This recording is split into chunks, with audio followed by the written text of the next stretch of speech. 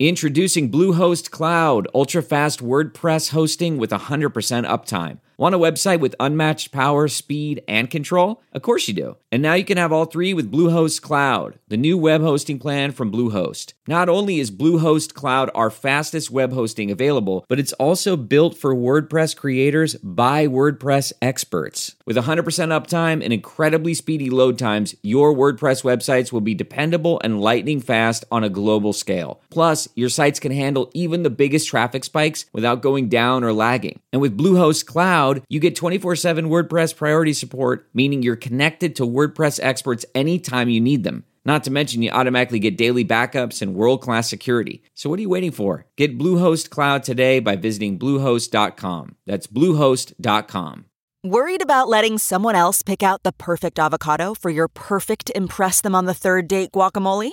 Well, good thing Instacart shoppers are as picky as you are. They find ripe avocados like it's their guac on the line. They are milk expiration date detectives. They bag eggs like the 12 precious pieces of cargo they are. So let Instacart shoppers overthink your groceries so that you can overthink what you'll wear on that third date. Download the Instacart app today to get free delivery on your first 3 orders, while supplies last. Minimum $10 per order. Additional terms apply.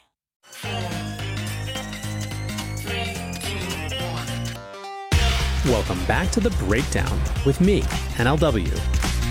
It's a daily podcast on macro, Bitcoin, and the big picture power shifts remaking our world.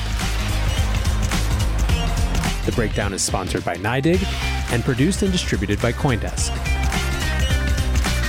What's going on, guys? It is Saturday, October 16th, and that means it's time for the weekly recap. This week, there was an interesting little trend and wrinkle on the week, which is that clearly the crypto industry is tired of waiting for regulatory clarity and has decided to start giving policymakers some options and perspectives of our own. This week, 2 different companies proposed very different types of policy frameworks. I'm going to do a bit of a dive in to give the TLDR on them and then share some of the social commentary around them as well. First up, let's talk Coinbase. Obviously, Coinbase has been in the regulatory spotlight throughout the year. First, in terms of everything around their initial public offering, or I should say their direct listing. That's the way they went public. But either way, as the first US crypto exchange to go public, there was a lot of regulatory discussion then. That has only intensified as regulators have gotten very, very aggressive about crypto yield programs. A few weeks ago, the Coinbase CEO publicly wrote that the SEC had been acting sketchy, which seems to have won them no fans inside the SEC. Part of what Coinbase's complaint was is that in a recent trip to Washington where they met with over 75 policymakers, the SEC wouldn't meet with them. Still, the fruits of those meetings are now becoming clear. Brian Armstrong tweeted this week, "Today we're launching our Digital Asset Policy Proposal, DApp, which we hope will chart a course for clear regulation of cryptocurrency and Web3 in the US. It's critical to bring clarity to this space and ensure America remains a financial leader. This is not about Coinbase. We completed more than 75 meetings with stakeholders in government, industry, and academia to help shape this proposal, and we feel it represents a consensus point of view. It's inclusive and democratic by design. Web3 is upon us and represents an enormous opportunity for America to not just retain its status as a financial hub, but also to encourage innovation, create jobs, and grow the economy." Coinbase also released a companion editorial in the Wall Street Journal. To get a sense of the overview of this policy proposal, let's turn now to a thread from Faryar Shirzad, the Chief Policy Officer over at Coinbase. He writes, "Today we launched Coinbase's Digital Asset Policy Proposal, Safeguarding America's Financial Leadership. We've consulted with US policymakers, crypto experts, and academics from across the country. Our goal is to thoughtfully and respectfully engage in the public conversation about the future of our financial system. That conversation, we believe, requires recognition of 2 concurrent and broad developments. 1, the blockchain-driven and decentralized evolution of the internet. 2, the emergence of a distinctive asset class that is digitally native and empowers unique economic use cases. We recommend 4 core pillars to inform future US regulation. First, we need a new and digitally native framework for how we regulate digital assets, one that doesn't encumber innovation, inclusion, and financial empowerment for all sectors of society. Second, as they are efficiently done today, end-to-end crypto services must sit within a single regulator. Its authority would include a new registration process established for marketplaces for digital assets, or MDAs. Third, instill consumer confidence by providing robust customer protection. This can be achieved through enhanced transparency processes, including tailored disclosures to inform purchasers of digital assets. Fourth, promote interoperability and fair competition. To realize the full potential of digital assets, MDAs must be interoperable with products and services across the crypto economy. This can empower and protect a thriving consumer and developer ecosystem. Now, you'll see that there's a lot of substance, but a lot of words, to put it bluntly, in all of these sort of proposals, and that's inherent in the public policy process.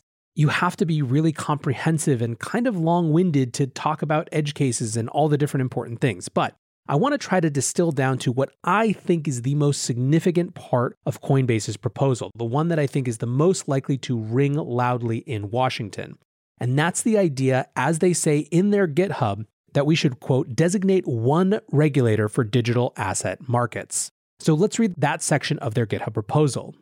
This one regulator of digital asset markets would have authority that included 1, a new registration process established for marketplaces for digital assets, MDAs.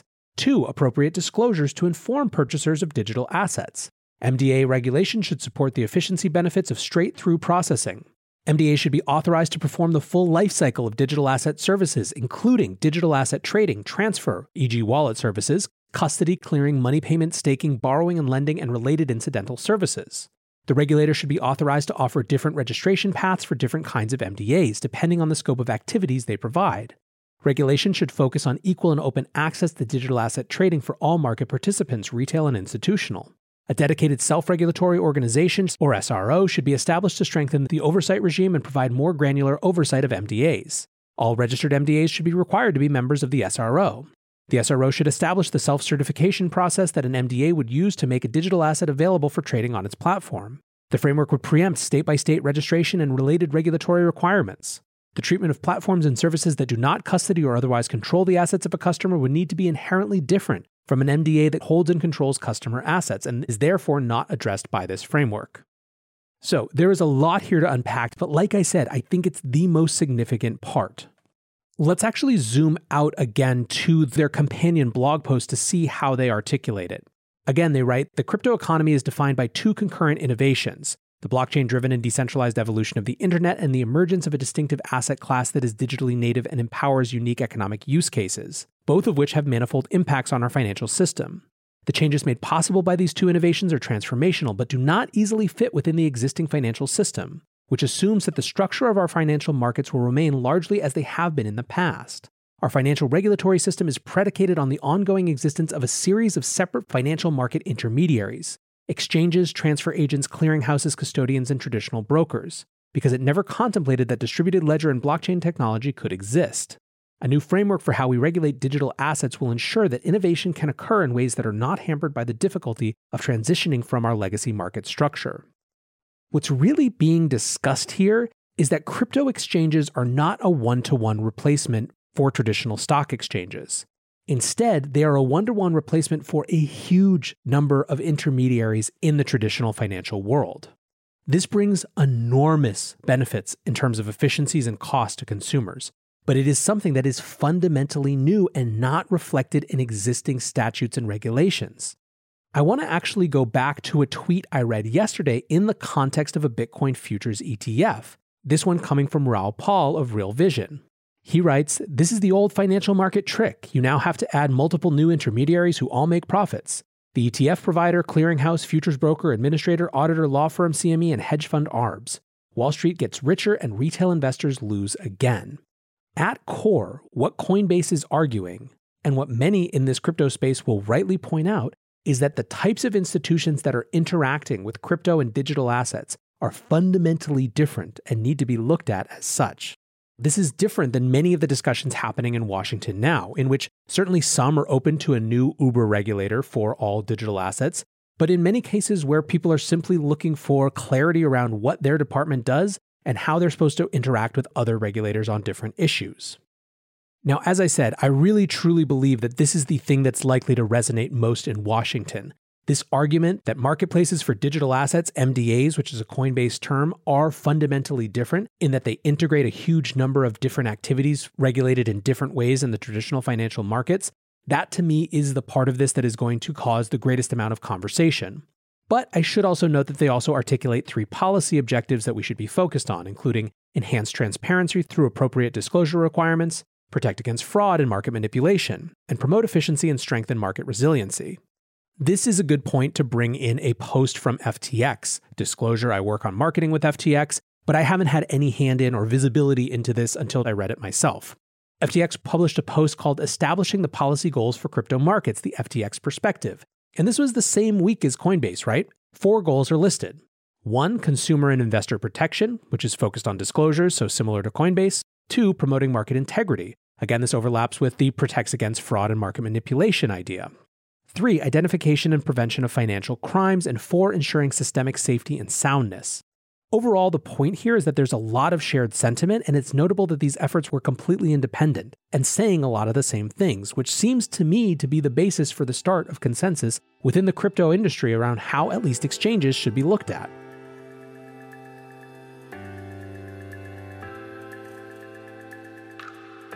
This podcast is sponsored by NYDIG, the institutional-grade platform dedicated to building a more inclusive financial system through Bitcoin. To find out more about NYDIG and their mission to bring Bitcoin to all, go to NYDIG.com/NLW. That's NYDIG/NLW.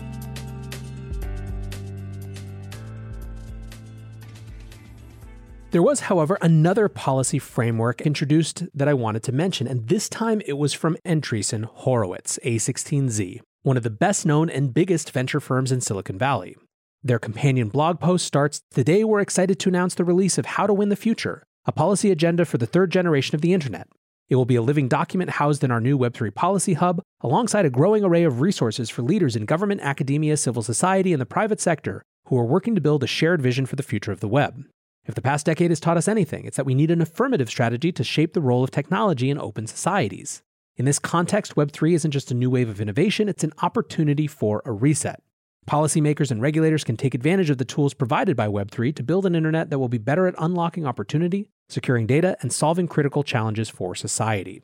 So let's talk for a second about the difference between crypto or digital assets and Web3. To me, crypto is a specific digital asset sector with a new type of asset, digital tokens, that trade on new types of venues like centralized crypto exchanges, of which I just articulated how they're different from traditional exchanges, as well as decentralized exchanges, which are even more fundamentally different than anything we have now. Those new assets traded on new venues create new types of thorny issues. Web3 is enabled by cryptos, but is really more about human organization and the way that internet-based companies or collectives are brought together. To radically oversimplify this, Web 1 was one-to-many. Websites that distributed info and content through channels that they owned. Web 2 was many-to-many. It enabled people who had formerly only been consumers to also be creators, but they were mediated through extraordinarily powerful centralized platforms. People had voice, but it was voice that could be taken away and controlled by the centralized actors. We've seen just how profoundly those centralized decision makers can impact society. These platforms are something unlike anything that has ever existed in terms of either the public or private sector, and have created a lot of problems for all the potential good they've created as well. Web 3 promises to be many-to-many but organized in a disintermediated way. It removes the centralized platforms and does so by creating new, novel incentive and reward structures for participation. And that, of course, is where crypto and digital assets and tokens come in. The point here that I'm trying to make is one of these things is about digital assets and how they're traded. The other is about what you can do when those things exist. They are clearly related and overlapping, but they are, I believe, distinct. Now, in their presentation, Andreessen Horowitz dramatized the problems of the current model right now, saying, "The world has 2 tech paradigms. Both are flawed." They point to the digital authoritarianism of China on the one hand, or the problems of big tech on the other, and they say that something new is needed, something new that is decentralized, disintermediated, etc. A lot of people really liked this framework. Ryan Selkis of Messari said, "The A16Z policy framework is phenomenal. Build a better decentralized internet, tailor regulations to specific activities, harmonize oversight rules, modernize disclosure norms, clarify tax reporting rules, introduce DAOs as a new org structure, and tackle the ESG challenge." Brian Brooks, the former comptroller of the currency and former CEO of Binance US, said, "Let's add a non-discrimination principle. Bank lending shouldn't be favored over DeFi lending. Traditional securities shouldn't be favored over decentralized tokens. Exchanges shouldn't be favored over DEXs, etc." Like I said, I think this is about a new type of internet native organization. It's about crypto and tokens only insofar as those things potentially change how incentives work inside networks and offer alternatives to an industrial era organization model. But of course, not everyone was super into this. One critique had to do with a prioritization issue. Bitstein tweets rampant inflation, supply chain shortages, total financial surveillance state. It's a great time to focus all our energy on sound money and savings, which is why A16Z wants to focus on making the world safe for Tamagotchi art on the blockchain instead. My take is that this is really about different priorities, but in free societies, one of the most salient political debates is what we should prioritize, so this is a worthy discussion to have. Another critique, however, I find even more salient is the way ESG is really sort of just shoved in here. One slide says, align Web3 with ESG. Most modern blockchains use energy-efficient proof-of-stake consensus mechanisms, but many projects are going much further and leveraging the technology to support environmental, social, and governance initiatives. Policymakers should work with industry leaders such as MakerDAO, Celo, and Flow that are working on cutting-edge, carbon-neutral, or negative technologies and paving new ground on how the Web3 and ESG movements interface. When it comes to the Bitcoin blockchain specifically, policymakers should continue working with the Bitcoin community to foster greater levels of sustainability and reliance on renewable energy. They also had a slide that showed Bitcoin as proof of work and energy inefficient, and Ethereum as energy efficient right from the time that it started in 2015, despite the fact that it has not transitioned to proof of stake yet. Now, the point that that particular slide was trying to show is that there's been an evolutionary move in many of these layer 1 blockchains from proof of work to proof of stake, but it certainly revealed a bias. So what's my takeaway? Well, I think that the A16 framework is valuable. I think it might be too wonky to really have a lot of resonance, but as a way to jumpstart the conversation, great. To me, the issues that need to be solved first aren't really Web3 issues per se, even if that's what you care most about. They're digital asset issues. Digital assets and how they're traded and custodied and all those things are really the building blocks around which any version of Web3 will be built, and without them, the whole point is moot. I also am no critic of A16Z. We did a promo swap on this show a few weeks ago. I think they have a ton of smart people. But I also think it's not just reasonable but necessary to always ask about people's incentives. VCs in general, and again, this is saying nothing about Andreessen Horowitz specifically, have an incentive to invest in VC-backable things. That's in fact their financial mandate, their fiduciary responsibility. That doesn't mean we shouldn't listen to their perspective, or that we should take all of their experience as compromised by conflicts of interest. In fact, one can and probably should argue that VCs should be in a better position than most to see the future and adapt to it, even if it clashes with their priors. Over the long term, the best VCs are going to be the ones who can change their framework based on what the world is teaching them over time. But it's okay to ask these questions. I think a great example of this debate is summed up by an exchange between Joe Weisenthal from Bloomberg and Ryan Selkis again from Messari. Joe tweets, if Facebook's control of the internet is incompatible with an open, healthy society, as implied by the second image on the first slide, then why does A16Z's Marc Andreessen serve on its board? Ryan Selkis kind of snarkily responded, I agree, he should be canceled for investing early in the largest Web2 company in the world. The experience certainly won't inform how we can build a better version via Web3. My point is that both of these are reasonable starting points for a great debate. And I'm glad that A16Z and Coinbase are starting these conversations.